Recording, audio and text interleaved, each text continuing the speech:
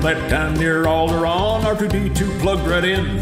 With a beep and a boop, he shut down all them Death Star trashy bins. Long as he's got that S-Comp link, how's about he goes too far?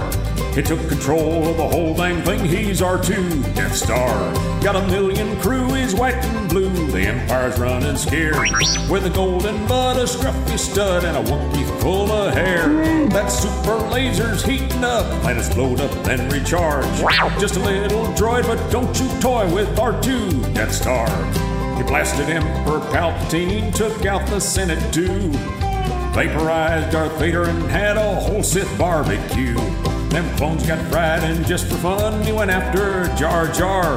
That tiny beeping trash can droid named R2 Death Star.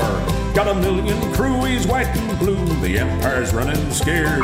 With a golden butt, a scruffy stud, and a Wookiee full of hair. That super laser's heating up, planets blowed up then recharge. Just a little droid, but don't you toy with R2 Death Star.